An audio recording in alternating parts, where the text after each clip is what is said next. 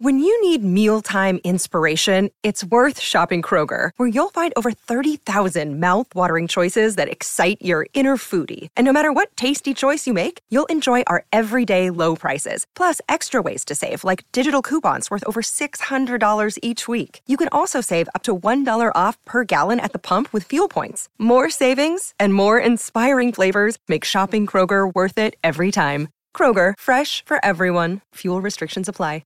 Hello, everybody. This is Marshall Poe. I'm the editor of the New Books Network. NBN listeners like to read books and buy them. So we thought we'd tell you that right now, our friends at Princeton University Press are having a remarkable site-wide sale. You can get 50% off books, including ebooks and audiobooks, with the code 50, F-I-F-T-Y, at checkout until May 31. You can save some real money on Princeton University Press books. I encourage you to go there and check it out.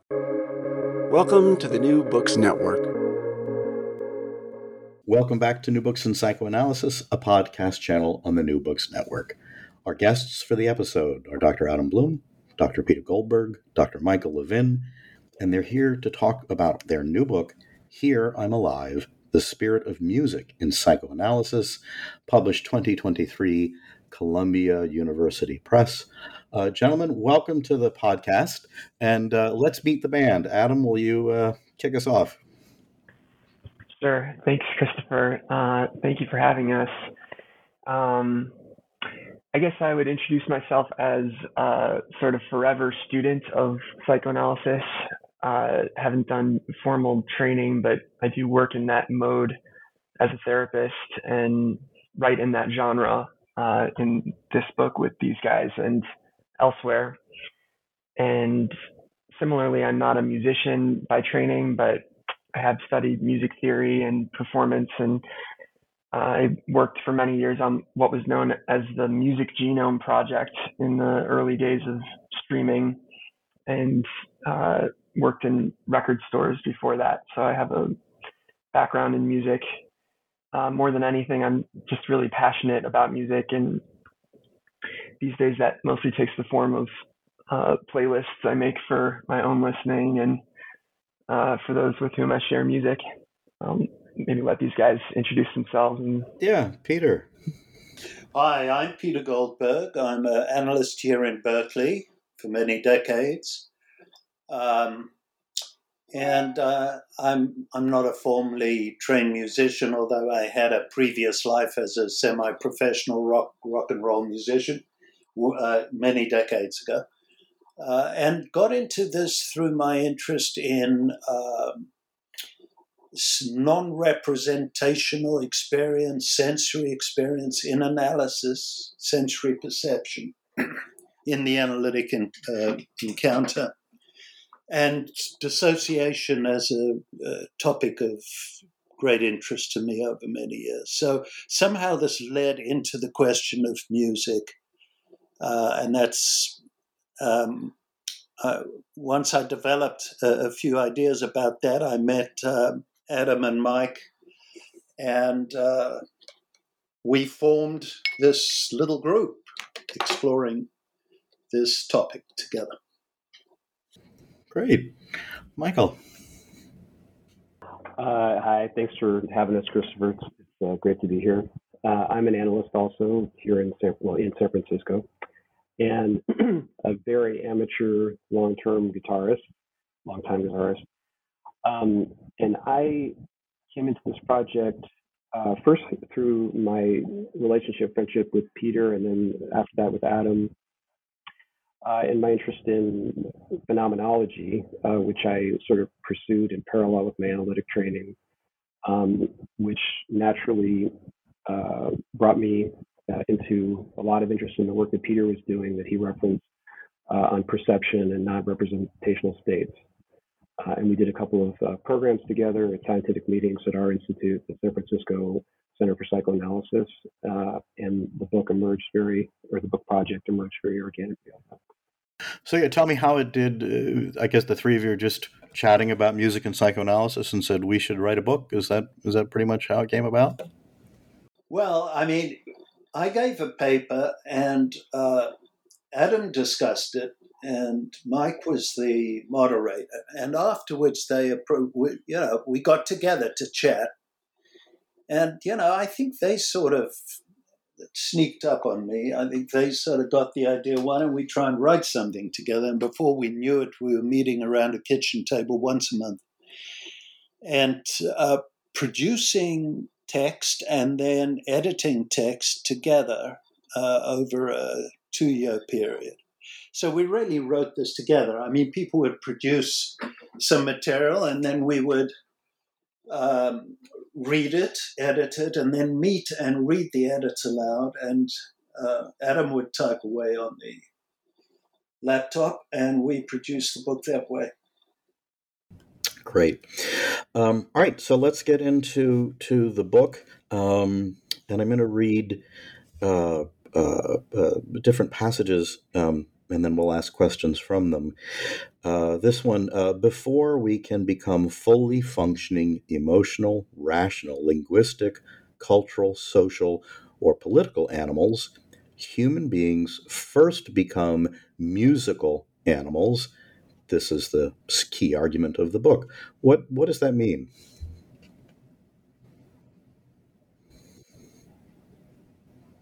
So go ahead, Michael. Yeah, anybody jump in. We don't have video Michael, here, so.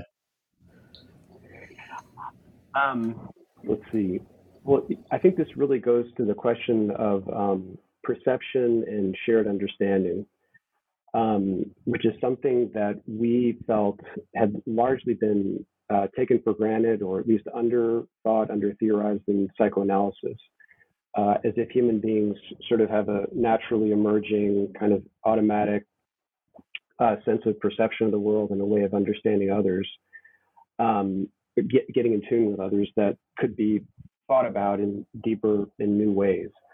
And when we zeroed in on perception coming out of primarily out of Peter's work and combining it with some ideas from phenomenology, especially existential phenomenology, we settled on the idea of music being a sort of like a primordial operating system that all human beings are brought into, that enables us to both coordinate our psychosoma, our minds and bodies, our perception, shared perception of the world, and our communication with others. And that this is a necessary first step in becoming human, not sufficient, but necessary. And with this idea in mind, we tried to, the rest of the book is trying to rethink psychoanalysis with this premise. So what is it that was taken for granted or not theorized, thought about? Peter, you want to take that? Well, that's a good question, because, I mean, it would be, be claiming a lot to say that something had remained completely untheorized for the whole history of psychoanalysis. But I think it's not presumptuous to ask untheorized. I mean, there was Joel Whitbrook who gave the lecture on Freud's tin ear, that his aversion to music, in a sense, took music out of the equation for a long time. So the fact that it's untheorized is makes an enormous amount of sense. I think about music and there's obviously a lot about music and rhythm, but then phenomenology. I'm thinking about music and lyrics. We had Bruce Reese on the program a few years ago, and in his book, he talks about, being in session and listening, and all of a sudden he hears, in his mind, he hears the word respect, R-E-S-P-E-C-T, the song spelled out in his mind. And he uses that to make an intervention or ask a question. Do any of you work with that way? Do you have lyrics that seem to come out of nowhere? They're not part of the patient's communication. Does that happen? Yeah, I'll chime in. So we're certainly not the first to be trying to put together thoughts about music and our understanding of the clinical situation in psychoanalysis. I think where our conversation ended up going was focusing less on music-like aspects of what happens between patient and analyst, and even not so much on sort of reverie or associations to pieces of music, but rather almost as just a sort of challenge for ourselves. Could we think of the analytic project and the analytic situation in actual musicological terms as a kind of music in its own right? For example, you mentioned rhythm. To think of what is typically referred to as the frame of psychoanalysis, which, among other things, refers to, how long you meet for, how often you meet. To think of that not even as a metaphor for rhythm, but as an actual kind of rhythm. One of those avant-garde pieces of music that would take 500 years to play or something. Not quite that long, but that by doing something for a fixed period of time at regular intervals repeatedly, there is at least the potential for that kind of repetition to start to function as a rhythm. And by that we mean as a kind of music that changes consciousness itself. In the case of the work that we do, creates an opportunity for consciousness to become rhythmized through it becoming time becoming a shared experience between, in this case, two people. That doesn't necessarily happen. It takes some doing, and that's part of the case that we're making in the book. But that's the kind of musical property that we got interested in, not to the exclusion of these other forms that music might take, which are also important, but in the very structure of what we do, with respect to harmony and with respect to rhythm, but also with respect to harmony. That's more in the later part of the book. So yeah, I was really struck by that, and I'm going to ask one of the questions from the book. But I had the thought you talked about the rhythm of we meet at this time, and when you get into the groove of I see this patient Wednesday at 10, the rhythm of that, and that when that is disturbed, how everybody, both patient and analyst, feel it, and I don't think I've ever had a time change that isn't the first part of the patient's production when they come in, even if they initiated it. They will always say, they will always comment on, "Oh, I've never spoken to you on a Tuesday, or I've never spoken to you in the morning or the evening." They will always comment on the change in rhythm. So then let me ask you, Adam, to continue with this, you asked the question in the book, and I'll ask you, what does the frame? Because you talk about the functioning like a garden bed. What does the frame?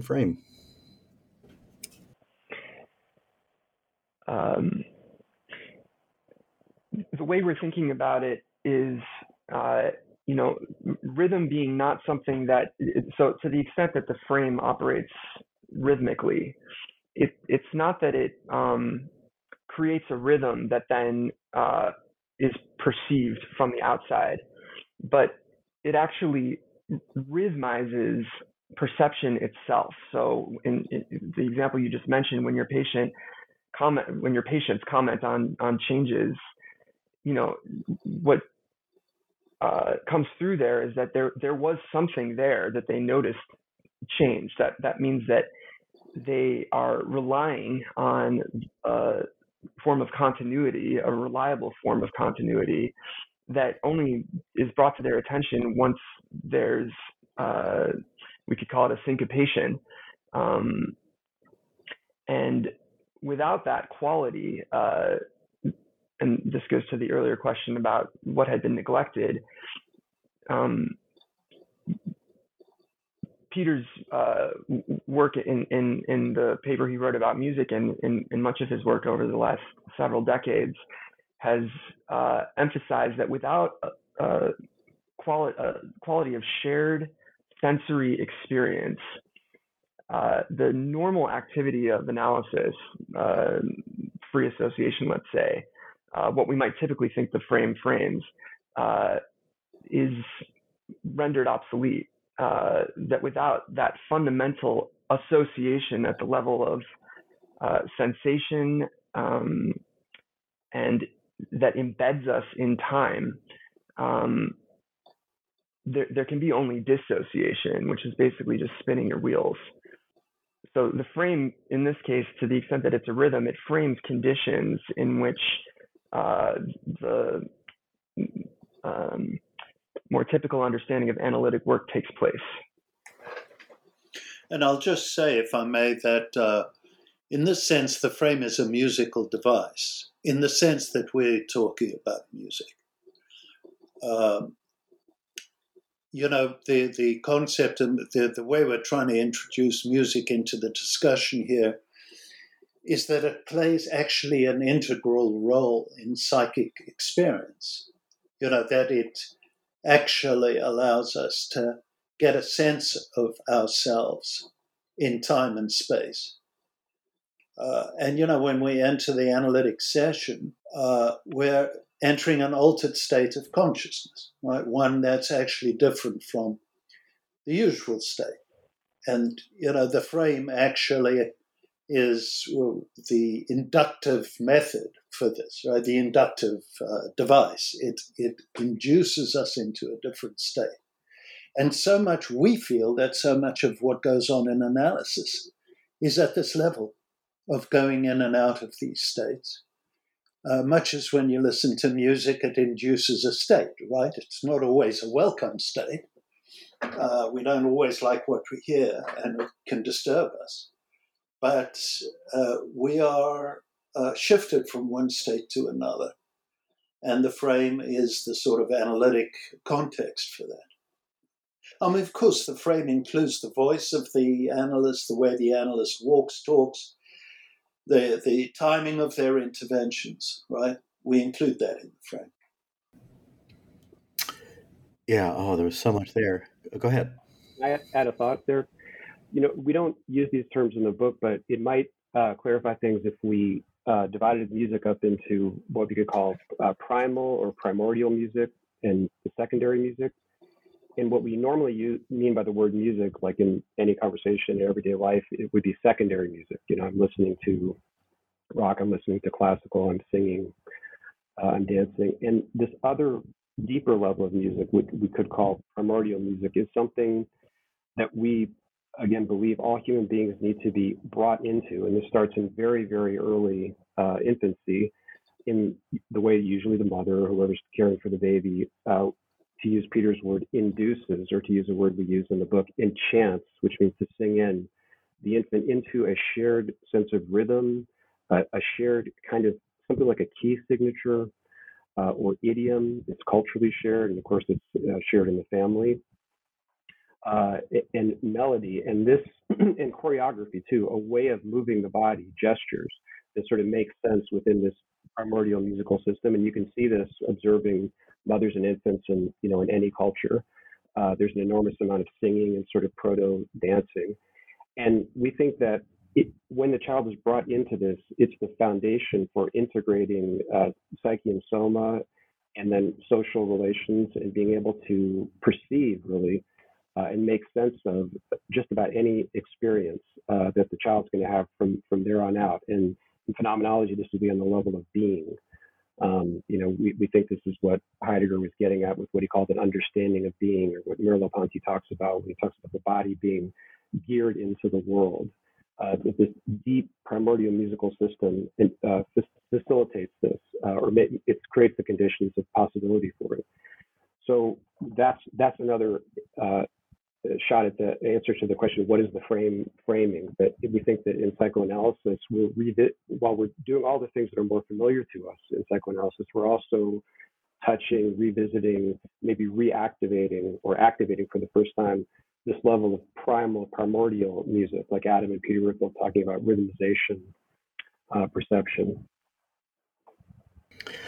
So yeah, Michael, you talk enchantment, and let me ask the question that's put in the book: why has psychoanalysis been ambivalent, if not terrified of enchantment? You made reference to this earlier, Christopher, but I mean, one plausible explanation, or at least a factor, surely, is Freud's own discomfort with that level of experience, which he was, terrified for good reason, as played out over the course of his life, of the collective as breeding ground for mass psychosis, and so experiences that took him beyond himself, he was cautious or even phobic about, something he readily admitted, and something we take up in one of the chapters of the book is that the birth of psychoanalysis is, in some sense, precisely a renunciation of that form of power that people have over each other, in the sense that it was a renunciation of hypnosis, which is a word that is not infrequently used to refer to some forms of music, especially music that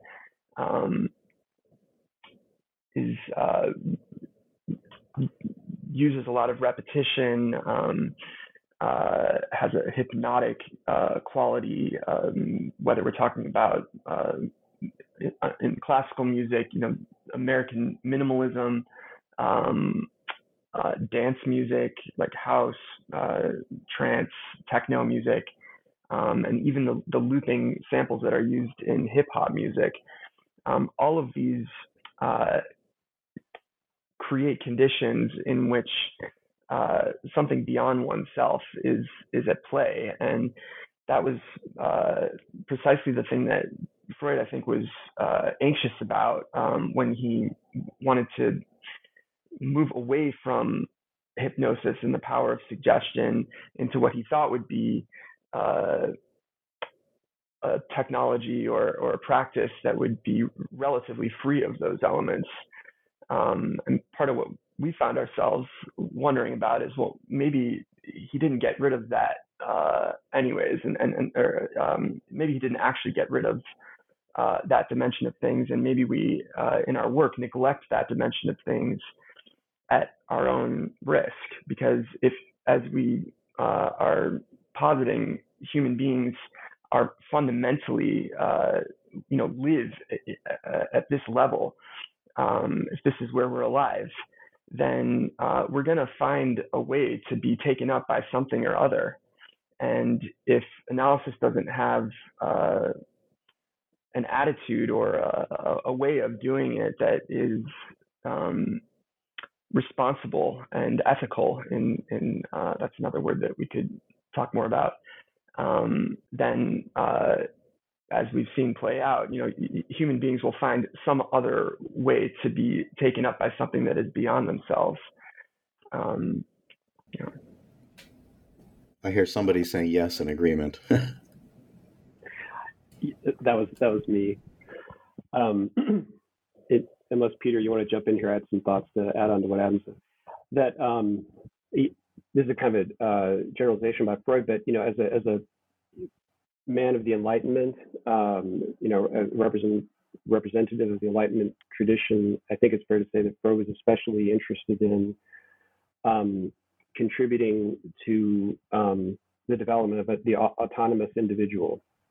And with the introduction of the unconscious, he complicates that notion. That while we have an ego that can be in health, rational and reasonable and realistic, we also have a part of the mind, the unconscious, that is none of those things. So the project of autonomy gets complicated, but I think the goal was still autonomy for Freud, in that he identified autonomy, relative autonomy, with maturity and health.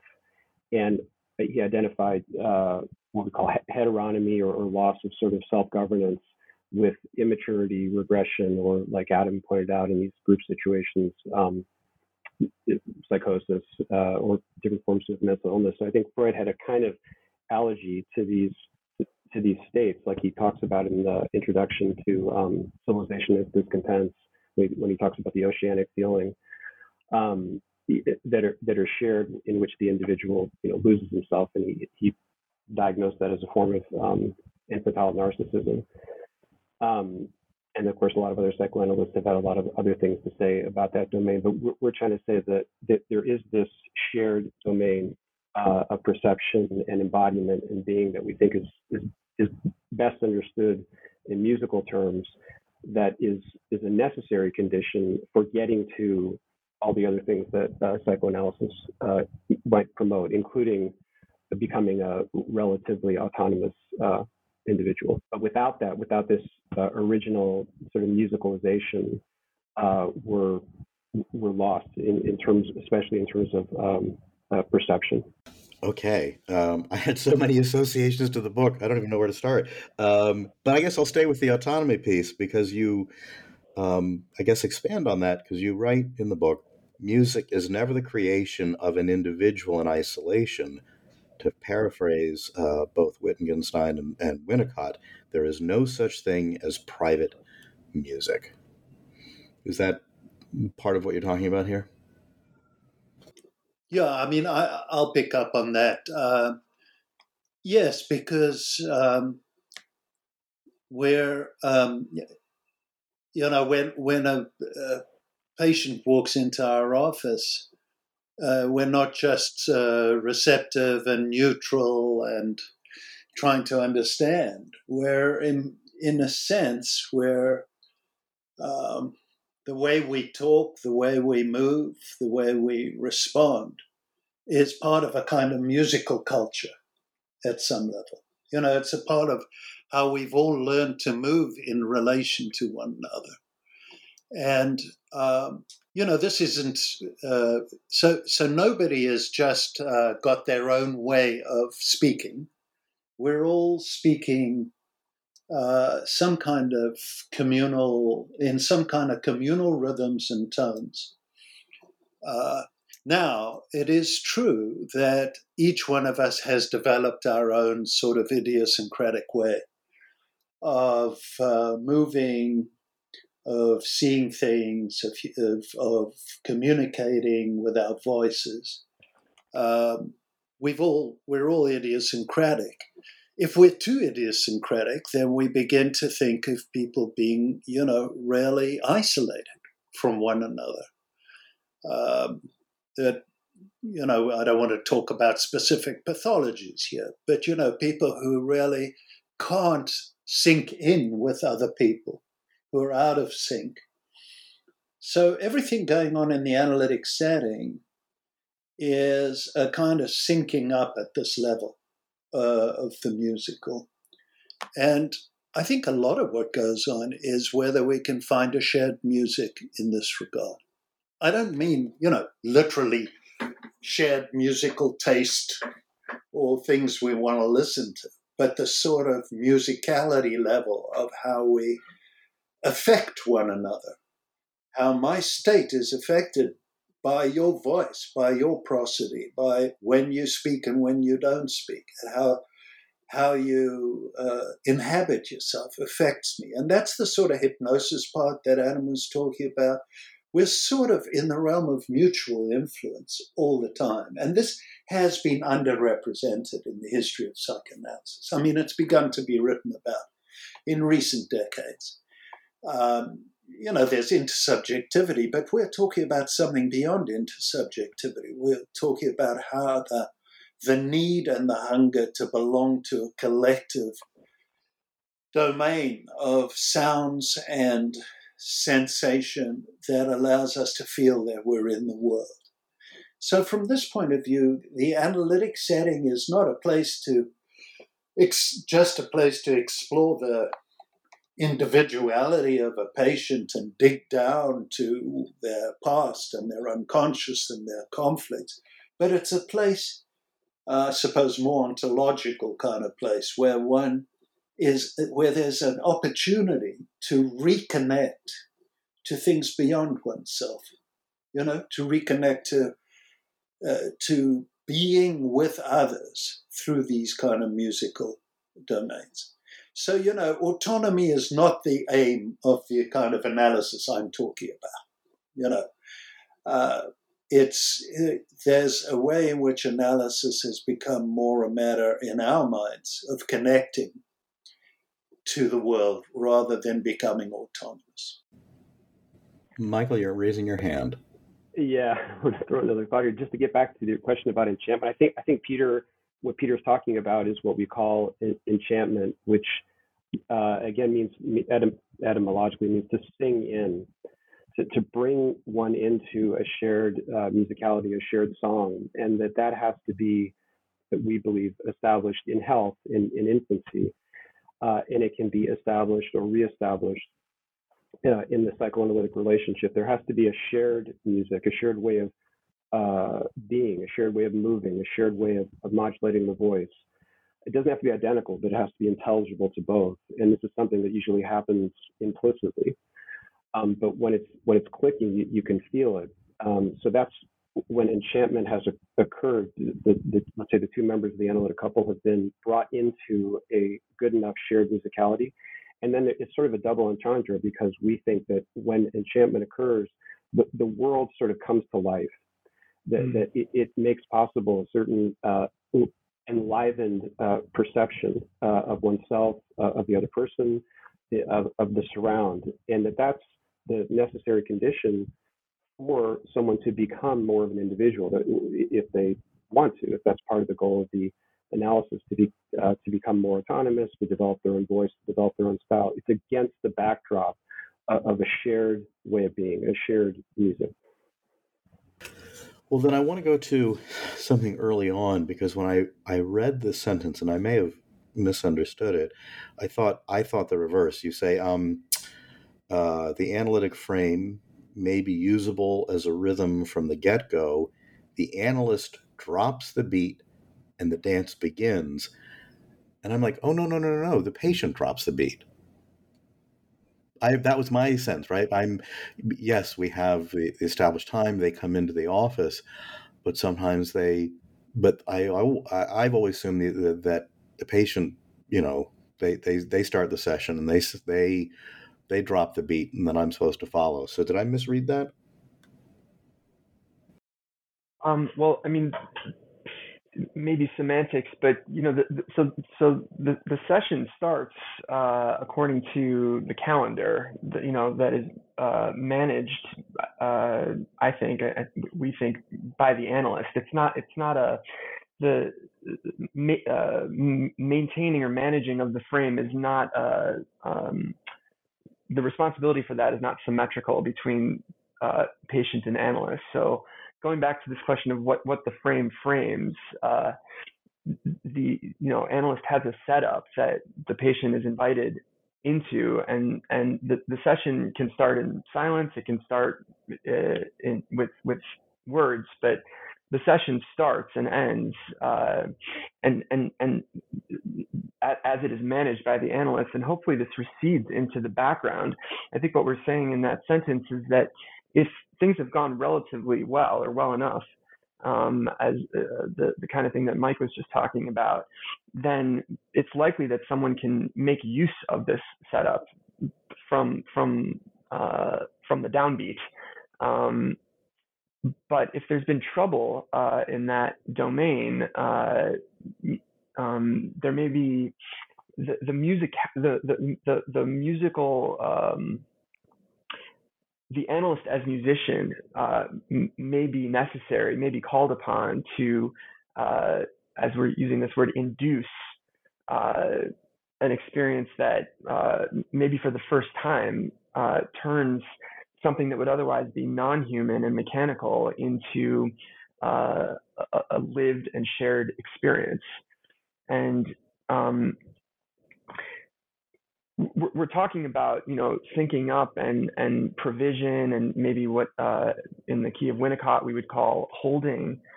But the frame equally frames a kind of surplus energy or heat that inevitably gathers and forms and emerges and actually disrupts the very holding that the holding disrupts itself. One of the great pleasures of writing this book, I think, for Peter and myself, was getting to learn a lot about Laplanche from Mike. And so in the key of Laplanche, we could say that the frame, Mike will check my work here, frames what he called the fundamental anthropological situation. Yeah. And that's a situation that's not just of synchrony and provision, but also of asynchrony and disruption and seduction. So out of the same process that induces the patient into psychoanalytic process also seduces the patient. Those two forces are both at play, and to some extent are in tension with each other. And so the question is, what will allow these two people to live together through this work and through this process? And that's where we think the music comes in, because music has all kinds of ways of living out the tension between regularity, reliability, and surprise or disjunction or accent. If that can be wrangled by anything, we think it would be by music. Can I just reiterate one little part of that, which is that we may think that the patient starts the session, but one of the things we're getting at is that the analyst starts the session, whether they know it or not, just by the way they open the door to the waiting room. There's a time signature right there. I was aware yesterday that I was starting to open the door very gently with a particular patient. It starts right there. And, obviously we want to, it's not as if we don't think the patient should lead the way with their material.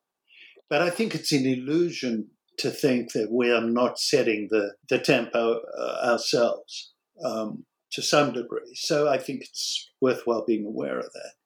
The other thing is that with certain patients, more dissociated patients, I think we actually have to go further and sometimes take the initiative in setting up some communicative pattern.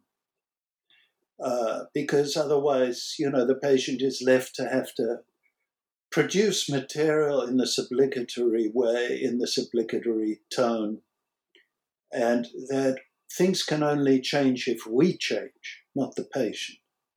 And what I mean by change there is change our mode of presence, our sensory, our presence as a sensory being in the office. Now, that can take a million different forms. Sometimes it means we start speaking to the patient in a certain tone, and that helps them to get going,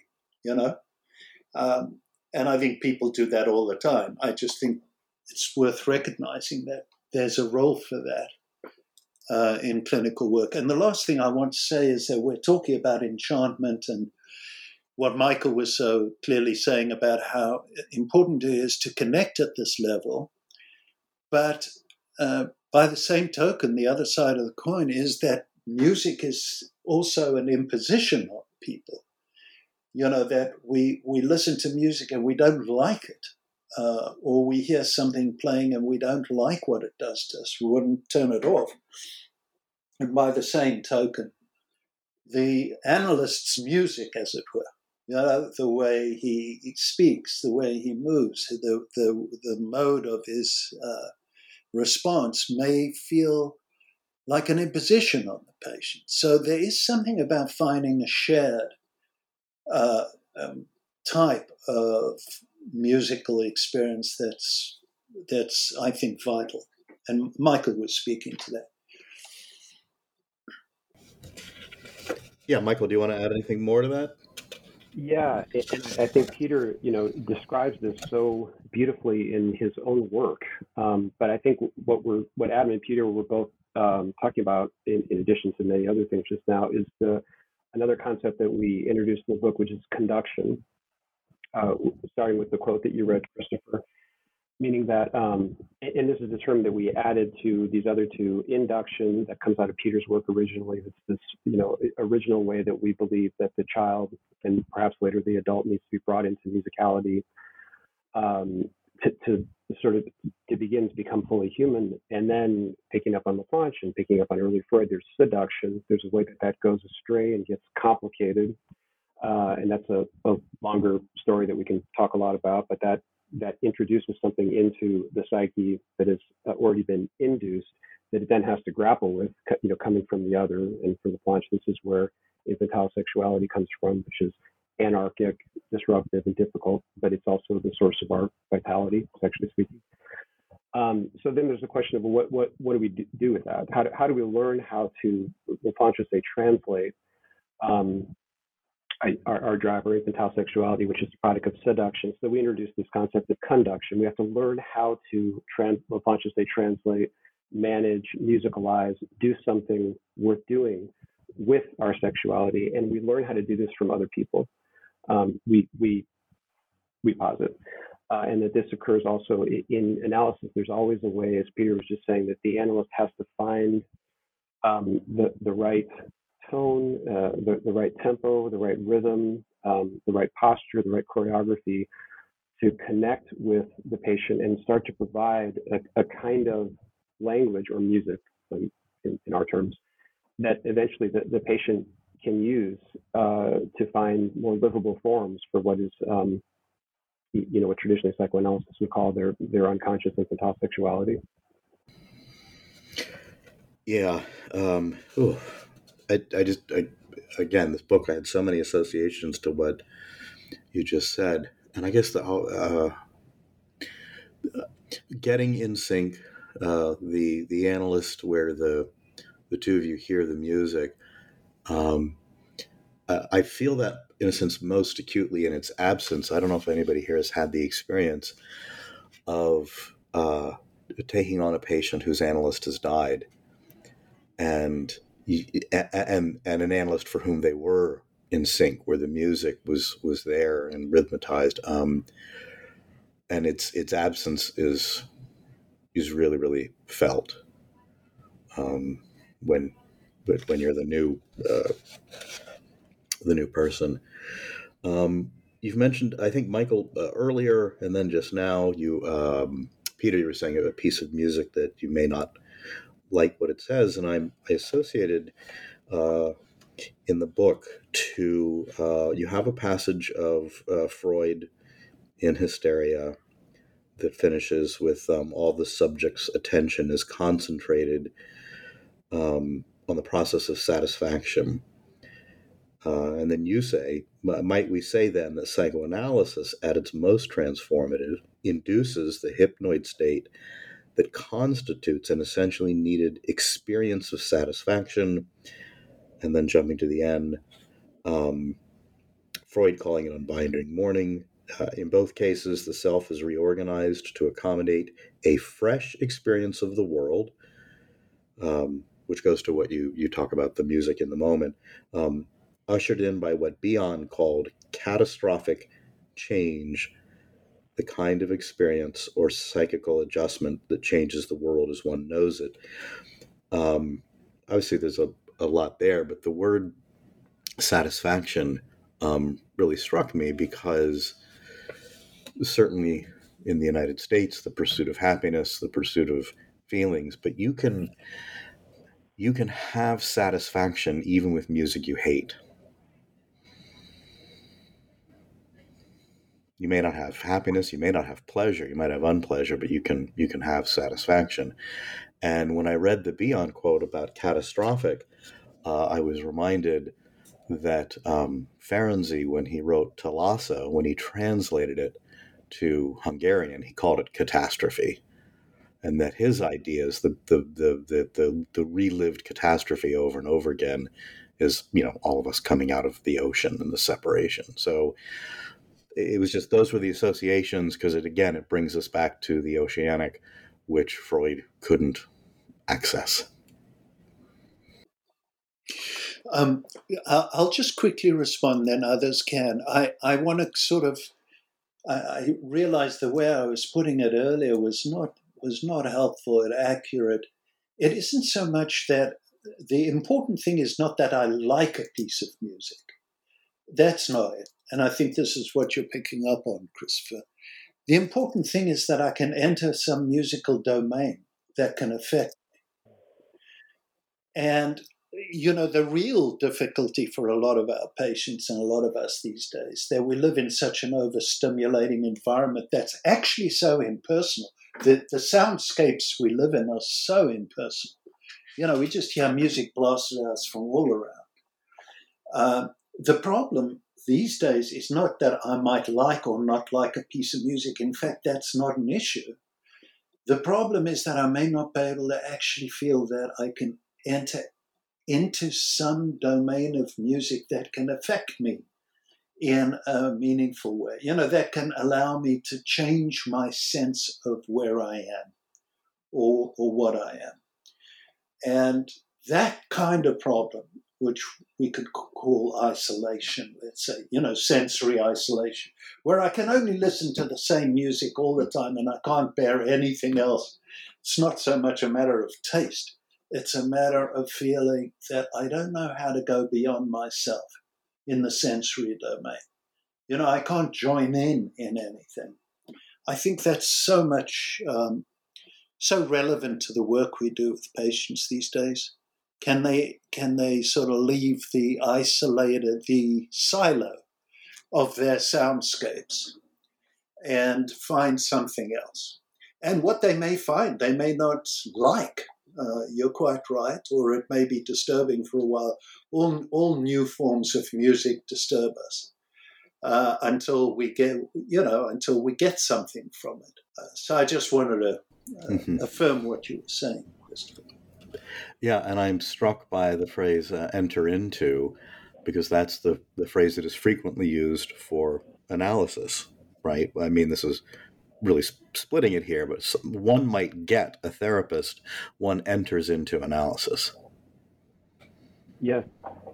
And that's what Peter just said, I think, is a beautiful description of the kind of satisfaction that we're talking about there, what we mean by the word satisfaction, that we're saying in different places in the book and implying throughout it, that there's a human need for livable musical forms from the get-go. That this is something that is inherent, endogenous in our species. That we actually, we are musical creatures. We need to find musical forms. We need to find a groove. We need to find a rhythm. We need to find a way of moving in the world that connects us with others to make sense of our experience and to bear being human. And that's this basic need that is either satisfied or frustrated. And often a way of understanding the reason people seek analysis is that this need is frustrated. They may have all kinds of conscious thoughts about that are valid about what's going on in their life. But beneath all that, we think there often is an absence of a livable musical form. And again, that's this unconscious, implicit musicality. It may show up in a person's consciousness in a derivative form in a particular piece of music, a song, a symphony, whatever. But beneath that, we're saying there's this is what the frame frames, this deep shared coordination of mind, body, perception, and relations with others, which we think is musical in nature. I was struck, Christopher, that you read that passage after your sort of clinical example or a type of clinical situation that you found yourself in with a patient whose analyst has died. And I'm glad you're bringing in the subject of loss. The passage you read is coming from a section of the book where we're thinking about a kind of absence, a kind of relief from being an individual or a subject that one, goes around thinking one is the rest of the time, that is made possible by music and by the experience of being in analysis, or to the extent that those are maybe two ways of saying the same thing. That's something that one can, elect to do if historical ways of being have become rigid or are creating frustration, limiting the patient in some way that they'd like to loosen up. But this also happens, not on our schedule in the case of loss, where in the case of profound loss, the world as one knows it, as one perceives it, is significantly altered. And there's something about maybe especially rhythm, that aspect of music that keeps us going. And, really every culture in human history understands this and probably understands it better than the one the four of us are currently living in. But the way that communities, gather to create and sustain a sense of continuity so that the bereaved is free to be undone. That's a very kind of poignant image of how what we think of as music holds us, so that we can be released, or sometimes are shattered by loss. This is a central principle even in Freud, that if we can't bear to lose the world, if we have to hang on to it, then we get sucked into a melancholic process in which time, can't go on. Whereas if there's something that is structuring time in a reliably continuous way, then we are free to discover the world anew. When you talk about loss, there was a sentence in the book that I just wrote, "Say more." And it says, "Nothing makes one sing like knowing what one is missing." What does that mean? Well, I think it's what Adam just said. That there's a way in which the being bound into the world or woven into the world, which we feel music is a very plays a central role in that. It's not the only thing, but it's probably the most basic way we're woven into the world, is a way of being. Even if our sense of ourselves is disturbed, even if losses are so great that we feel we could die from pain, that being woven into the world is actually it is a little bit like the Winnicott notion of the holding environment. I mean, it's analogous to the sort of primary narcissism that Winnicott talked about, where the whole world is us, or we can enter the world. We have access to the world. And then the individual details of life have to be dealt with, and sexuality comes into that, loss comes into that.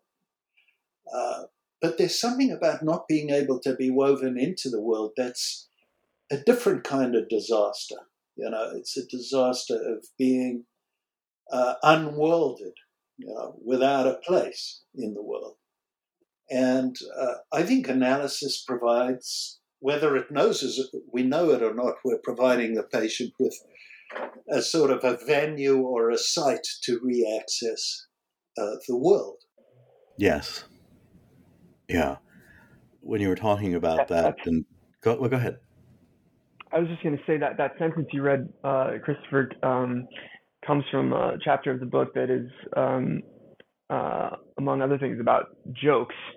And so it's a bit of a joke, but in addition to what Peter just said. I mean, the cliche answer would be, everybody kind of knows that, or the cliche is that happy people don't make the best music.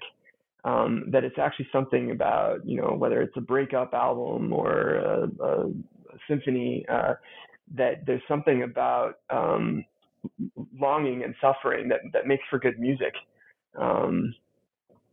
And even the great poets of psychoanalysis, many of whom we've mentioned already, one presumes they tend to know something about what they're missing out on, not to mention the sort of strange bedfellows that we're playing with in that chapter, namely Friedrich Nietzsche and Kanye West, who both, in complicated ways that we won't be able to elaborate too much here, but we do in the book, are poets of suffering, what they're missing out on.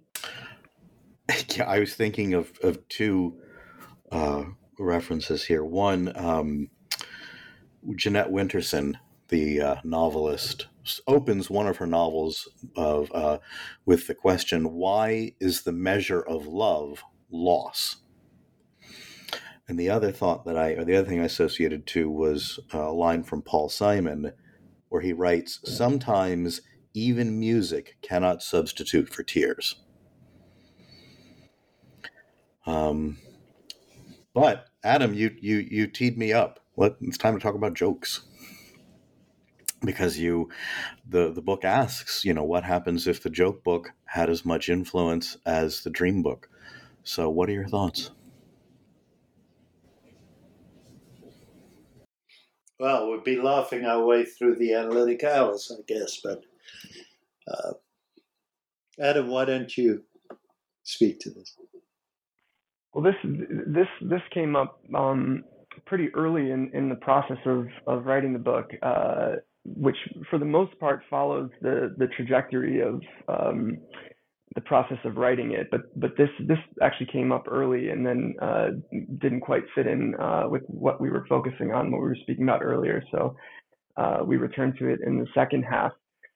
But the main idea we were playing with is the way that jokes, and admittedly the joke book has not aged very well. The jokes are not very funny in it, but the interest in jokes and the way that they necessarily involve or sort of summon two people in a bodily way, in an involuntary bodily way, in real time, and perhaps even in a musical way. Laughter has its own rhythm and musical qualities that, any notion of a sort of individual subject with their unconscious over there that is, bringing in the dream they had last night and presenting it to the enlightened analyst to interpret. I mean, that just doesn't map on to the experience of laughing with someone or sharing a joke or being surprised by something being funny.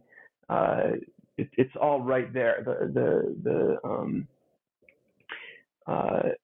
aspects of the process that we feel have been underrepresented, are in full display when you're laughing together.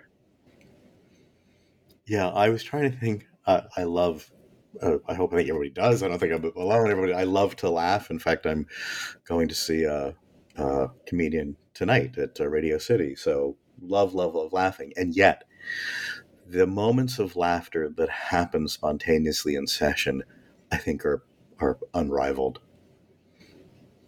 That's my experience. And in fact, this is, I think, Michael, this might be the secondary process of music, and this is grossly embarrassing to say. I was going to try to disguise this as a patient just now, but I'm like, that doesn't true. This is a true story. My very young 20s, early analysis, and I'm there and I'm lying on the couch, and I said, I've got a song stuck in my head, and it just won't leave my head. And my analyst said, well, what's the song? And I said, there's a place in the world for the angry young man. And we both get what I'm saying at the exact same moment. And we didn't laugh for the whole 50 minutes, but that was the entire session right there. I'm like, oh, Okay, that's what's going on. Yeah, I think laughter's just incredible. And then you ask in the book, would laughter replace tears as the signal of clinical breakthrough? And that's one of the major thinkers of the school that I study and teach in. Basically says that we know when the patient laughs, we've reached the unconscious. So, do you all work with humor in your practice?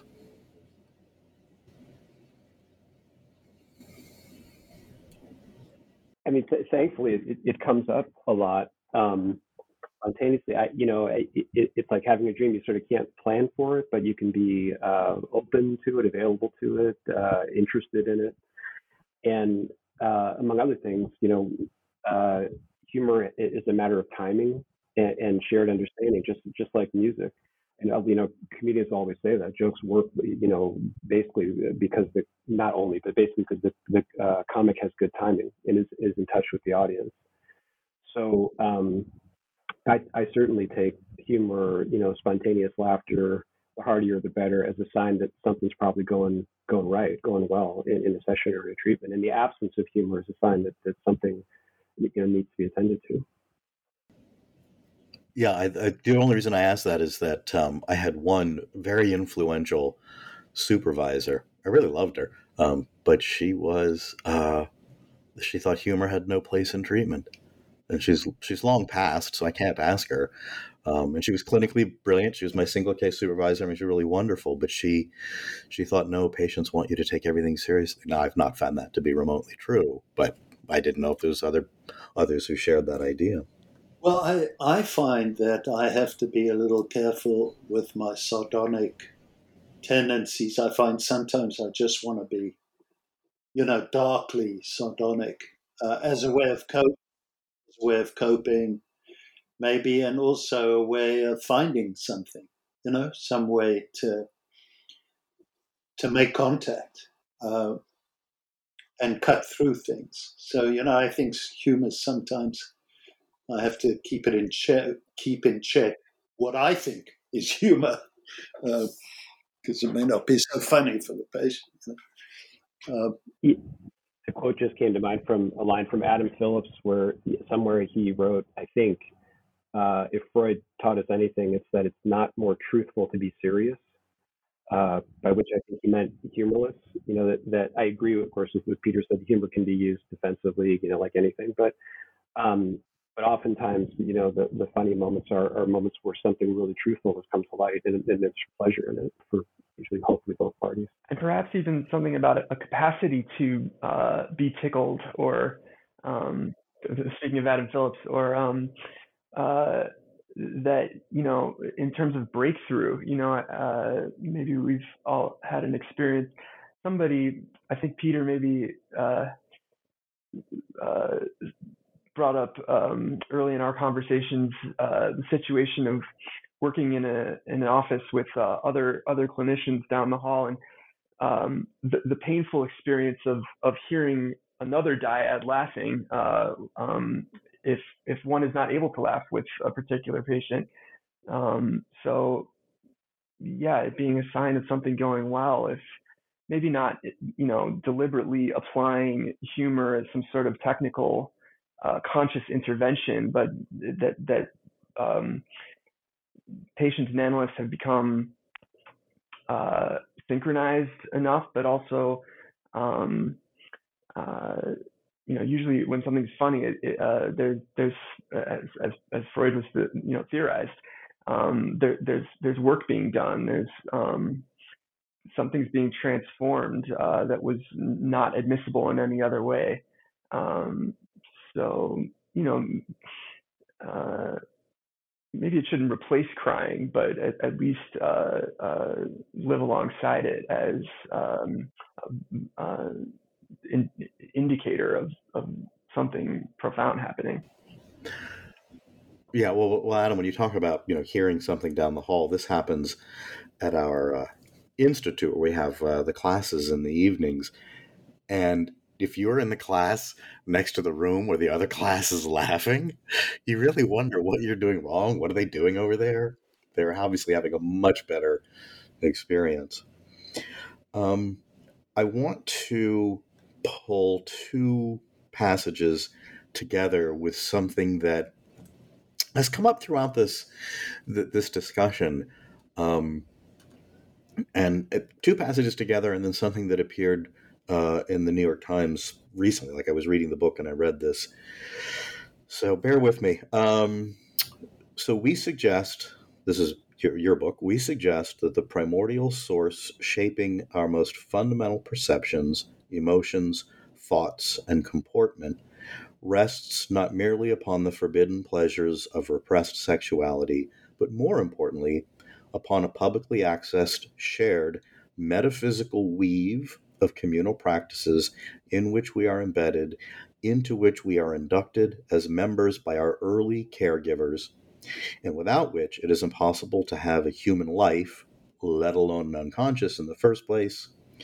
And then somewhere else in the book, we are first claimed as members of our home cultures, interpolated as new members by the melody of speech that surrounds our infant bodies, the habitus of the way we were held, the air that we breathe. So that's obviously Laplanche is there. But this really... So I'm reading that, and then this was a really interesting article in the New York Times about something called Bama Rush. So it's a sorority at the University of Alabama, and I think that might be a Netflix documentary, but they put out these videos so that you can rush the sorority.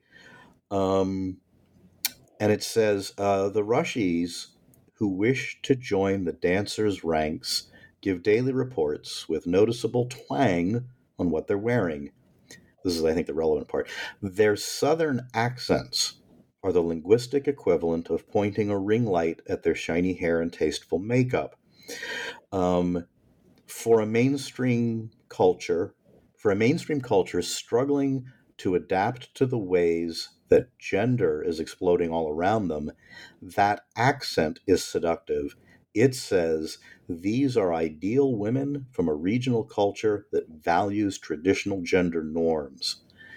And I just, it struck me how, and I think you mentioned in the book, and Peter, you mentioned earlier, the prosody, how important accent is, the analyst accent, and how it feeds into it.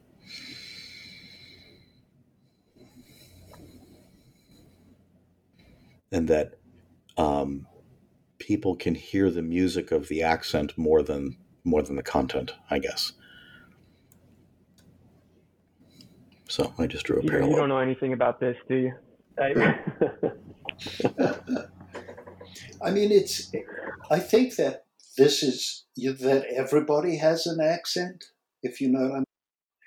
And accent, the way we accent,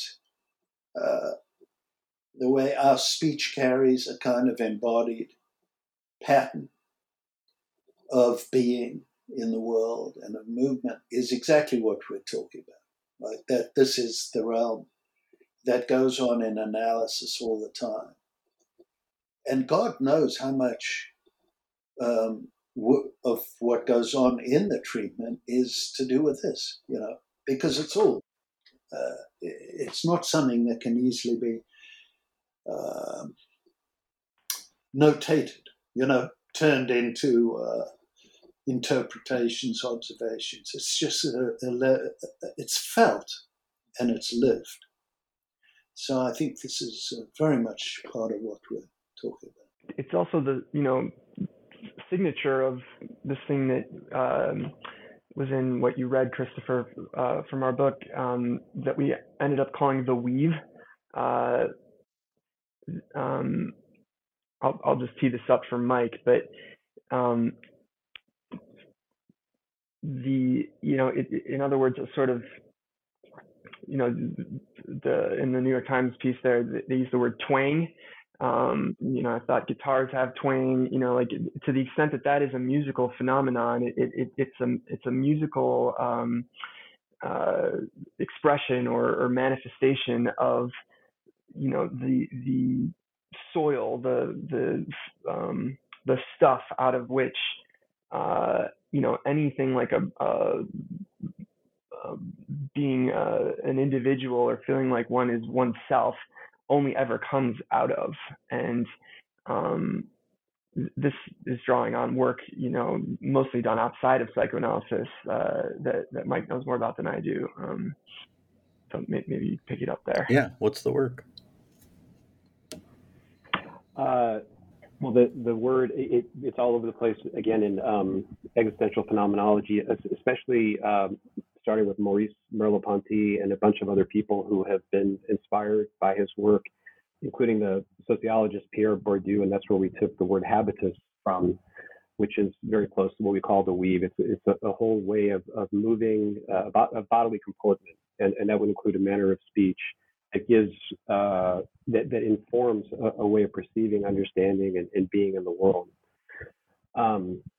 And it's really interesting, it can be really interesting to encounter someone with a different habitus, like, for example, the women in this article with their Southern accent for somebody who doesn't live in that part of the country, that it might offer a new musical form, in this case, a new twang that can shape and provide a new experience of whatever it is that the person might be describing.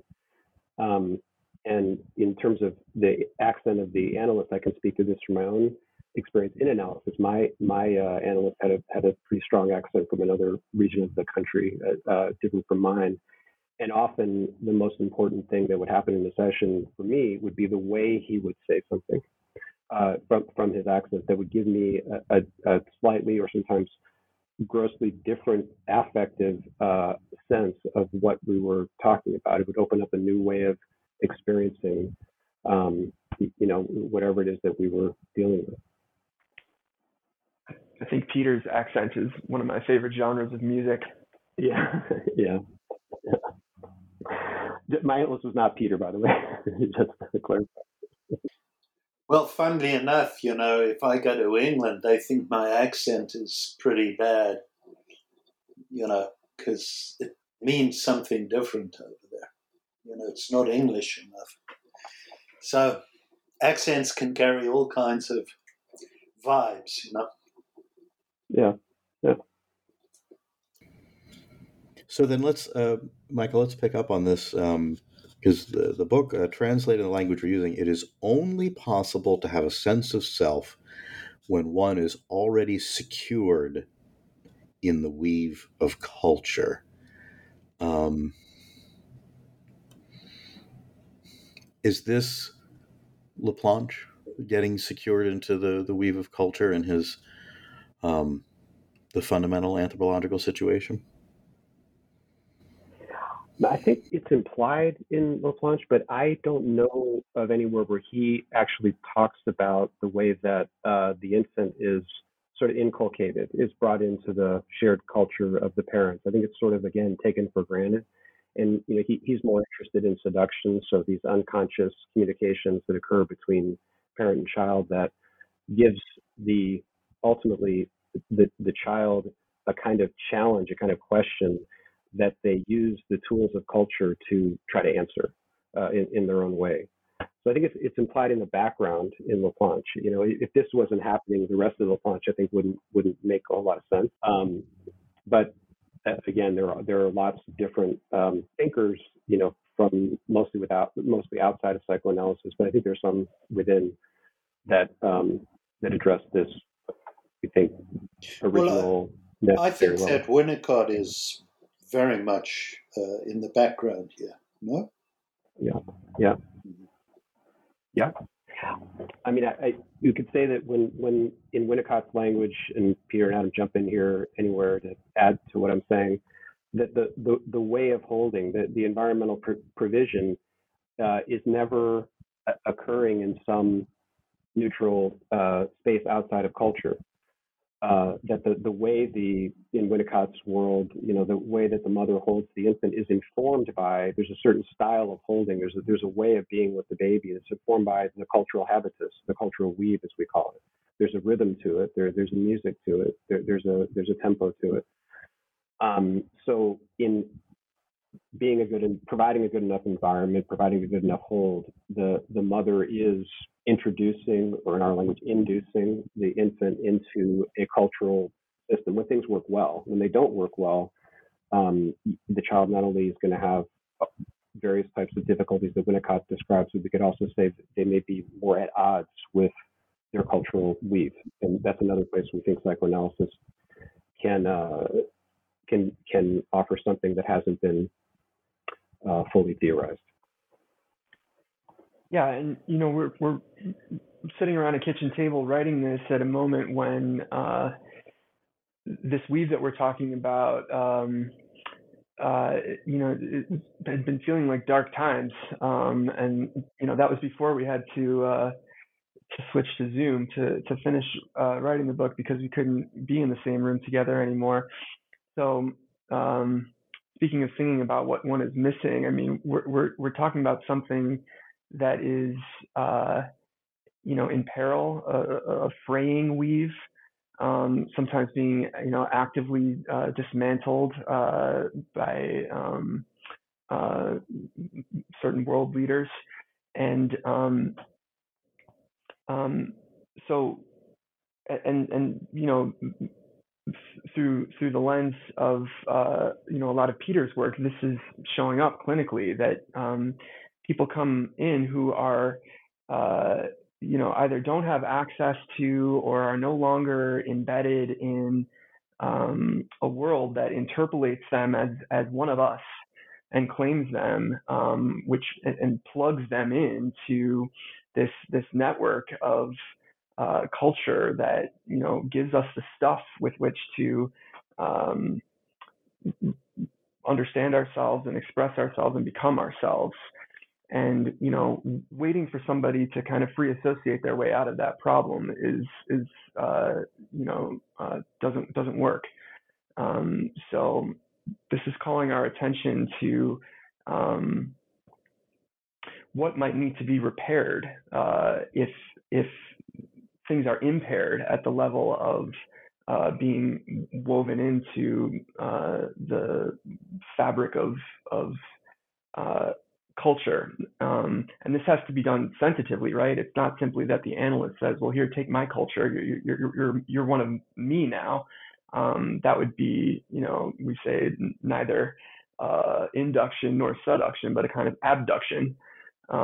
It needs to be negotiated sensitively and with a sense of ethical responsibility. But that work is going to be done. Please, Peter. Yeah. Can I just add one thing to that? I mean, the particular way in which the analyst provides a space for this is really important, right? It's how do we provide a place? It's like a cultural site, where the patient's coming for something. It's not just to fix their object relationships from the Oedipal phase, right? It's to be able to move in and out of cultural domains of cultural belonging, and to be able to, and I think Laplanche and Winnicott can be brought together, to become almost a sort of adept at not just translation, that's the Laplanche thing, but at transitionality. Being able to transition in and out, and to be able to do that effectively. And what I mean is to be able to transition into cultural domains to make use of them, because we need culture to become ourselves and to keep ourselves alive as beings. The trouble, of course, is that cultures themselves are not always benign. Cultures are used by political and social forces to adopt us into belief systems and this and that can be very ugly. So, this is a picture of how it's complex, how important it is to recognize how much we need to be woven in. But then we have to also recognize that we might be woven into something that's pretty destructive and ugly. And this is the complexity, I think, of what we're dealing with.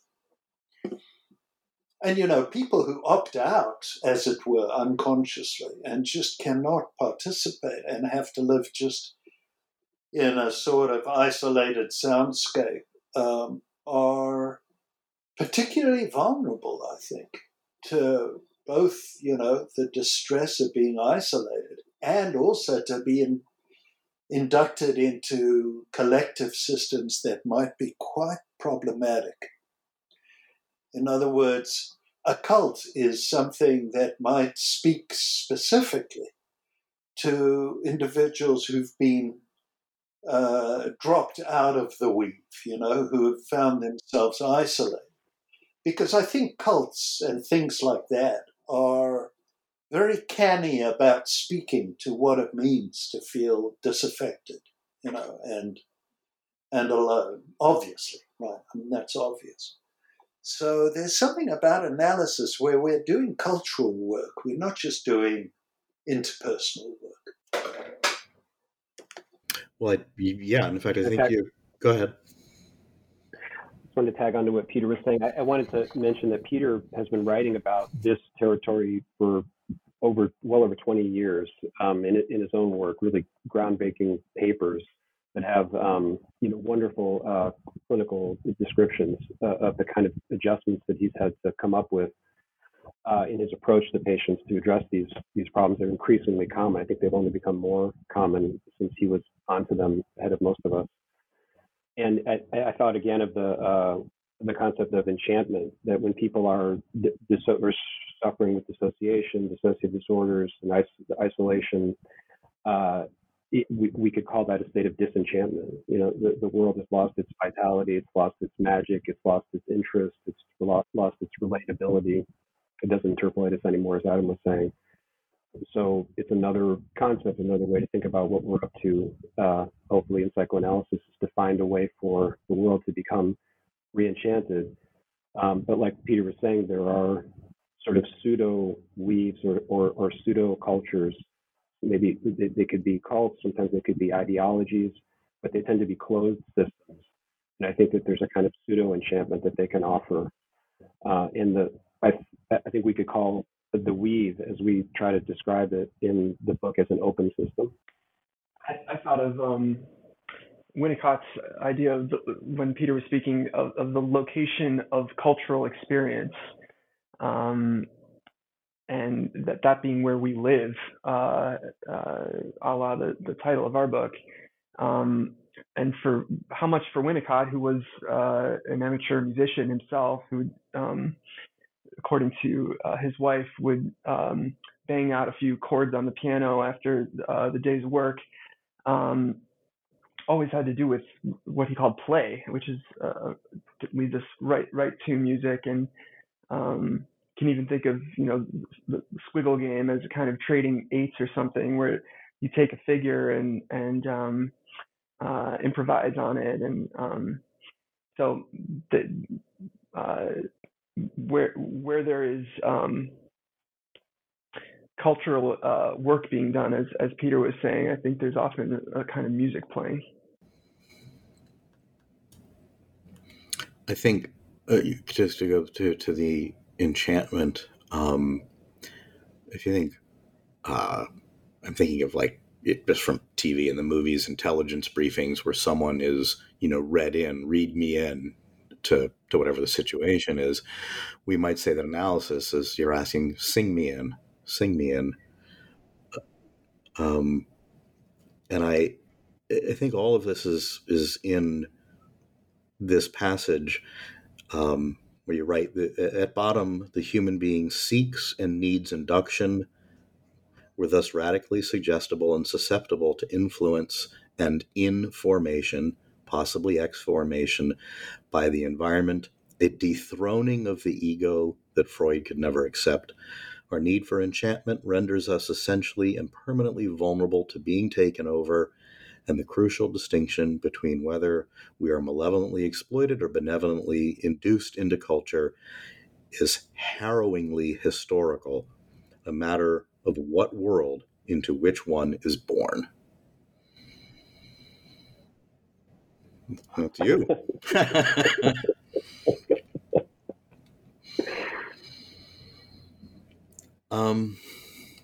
We're coming to the end of our time. What has not been covered that you would like listeners to know or to think about? I mean, everybody's going to go buy the book because they want to read about Nietzsche and Kanye West.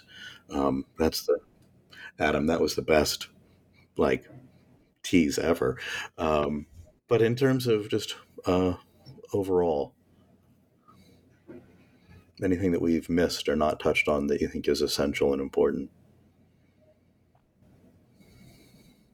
I'll just say that, not by any design, but just what we found emerged from jamming like this over and over again, arranged itself in something like a kind of sequence. We've already mentioned we've mentioned different plot points along this sequence, but just to say it in order once, that we've already talked about how induction creates seduction that then can be lived out through what we're calling conduction. From there, once there is a sense of being able to participate and live together in a collective and shared way, people start to get perhaps brave enough or feel supported enough to experiment and to let things come through that might have previously not been there or been safeguarded against. And this is how we think of, improvisation in music, that once you've got chops and your scales, things start to happen. All great musicians talk about this kind of experience. But then that eventually, sort of coalesces into something like a style, a personal style. Peter was speaking to this earlier. So that sequence, that's how we think, about somebody sort of becoming oneself or recognizable as a self. And then, of course, when life happens and things change and loss comes in, all of that can get broken apart, and if one is held in the music, then there's an opportunity to be, what Winnicott called unintegrated, and which could potentially start the whole process over again. So that's just how we. That's the shape that emerged from these conversations that sort of links these different concepts together that we've been talking about today. I don't want to add much more. I mean, I think we covered a lot of ground. I think Adam just sort of gave an overall sense of the shape that emerged. Appreciate your questions and comments for that. The only small thing I would say is that I think we touched on this, that I think this kind of the way music brings us into, and sort of it forms a kind of pattern existence where we can be in something together with others, and that it affects how we feel within ourselves in such a profound way, means that music is also, there's an ambivalence we have about it. It can affect us. We need it, but it can also affect us in ways that are disruptive to us. So, the idea of enchantment should include disenchantment, or not unenchantment. The way that we go in and out of feeling that we can be, that music can do something for us and how it affects us. So it's not a conflict-free zone,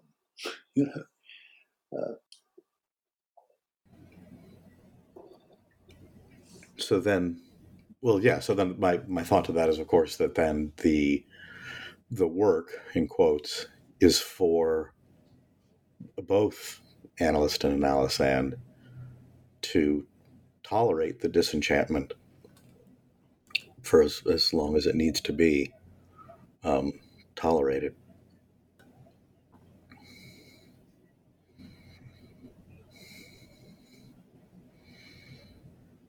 I was thinking about music and entering into it, and how I don't necessarily appreciate the opera, but I had to work at Met Opera for 2 years when I was doing my training, and so I got to see opera for free. So I tried to learn, and there's two things. I had two experiences. One, I had the experience, again, I don't know any of these things, I don't really appreciate it, but there was one moment in Don Carlo where the singing finished, and I was with everybody, leapt to my feet. It was almost like being pulled out of my seat. It was absolutely rapturous.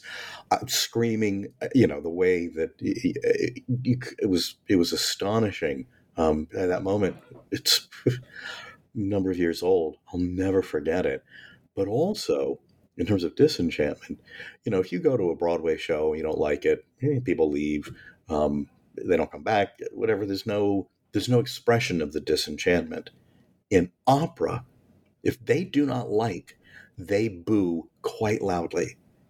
They express their disenchantment, and I don't know that of any other performance. So that was my associations. Michael, what would you like to add or ask? It's hard to add much to what Adam and Peter have already said. I guess one thought is that, in case it wasn't already clear, that we're introducing a lot of new concepts and some models in our book, but we're not trying to reinvent or replace psychoanalysis in some wholesale way. We're trying to add something that we feel is important, obviously, to the existing excellent world of psychoanalytic thought that we hope will enrich it in a number of ways, and enable us to rethink aspects of what we do in psychoanalysis in fresh ways. And then picking up on, I think, what Adam was saying about the issue of improvisation and I guess the aims of analysis, or one of the aims of analysis, ultimately for the analysand to refine, rediscover, or find his or her own voice and style against the shared backdrop of the weave of music, to become adept at playing well with others, in the Winnicottian sense and the musical sense. And then I thought of an idea in Laplanche that he puts forward as an aim or kind of optimal outcome of analysis, where he redefines sublimation as inspiration, by which he means the ability to reopen or open oneself up to the other, and to be enigmatically, mysteriously affected by the unconscious of the other in ways that one can then be inspired by to do something with. And I think that fits pretty well with our model, that if one finds one's own voice and becomes competent, adequate, good enough at making use of the weave, of becoming a kind of musician, it's much more possible to enjoy what Laplanche calls sublimation and be enriched by it. It's not just something that comes from within. It's not my more civilized transformation of my own drives or instincts. It's my translation and engagement and enchantment with others. As beautifully captured, I think, Christopher, in your little vignette about being at the opera. And I mean, when you think about what that singer is doing there, acting as a conduit, for a piece of music that is hundreds of years old, that through their own mastery and training and soulfulness is, the word inspiration, right? To breathe life into. I mean, it sounds almost like, wind in the sails of an entire room of people. And to be in an experience like that, I mean, we can all probably remember moments like that from our lives. They are the most precious moments, and they're not about being an individual self. They're about being transcending oneself through music. Yeah, I mean, it was mass hysteria. And what's interesting about the opera, at least meta opera, is that there's no amplification, no microphones. It's the pure voice and the orchestra. That's sort of one of their claims to fame. So it goes to what Peter was saying earlier about the compressed music and everything. Ooh. Every sentence I have more thoughts, but we have to stop. We're at the end of our session for today. Oh my gosh. All right. This is New Books in Psychoanalysis. We have been talking with Adam Blum, Peter Goldberg, Michael Levin.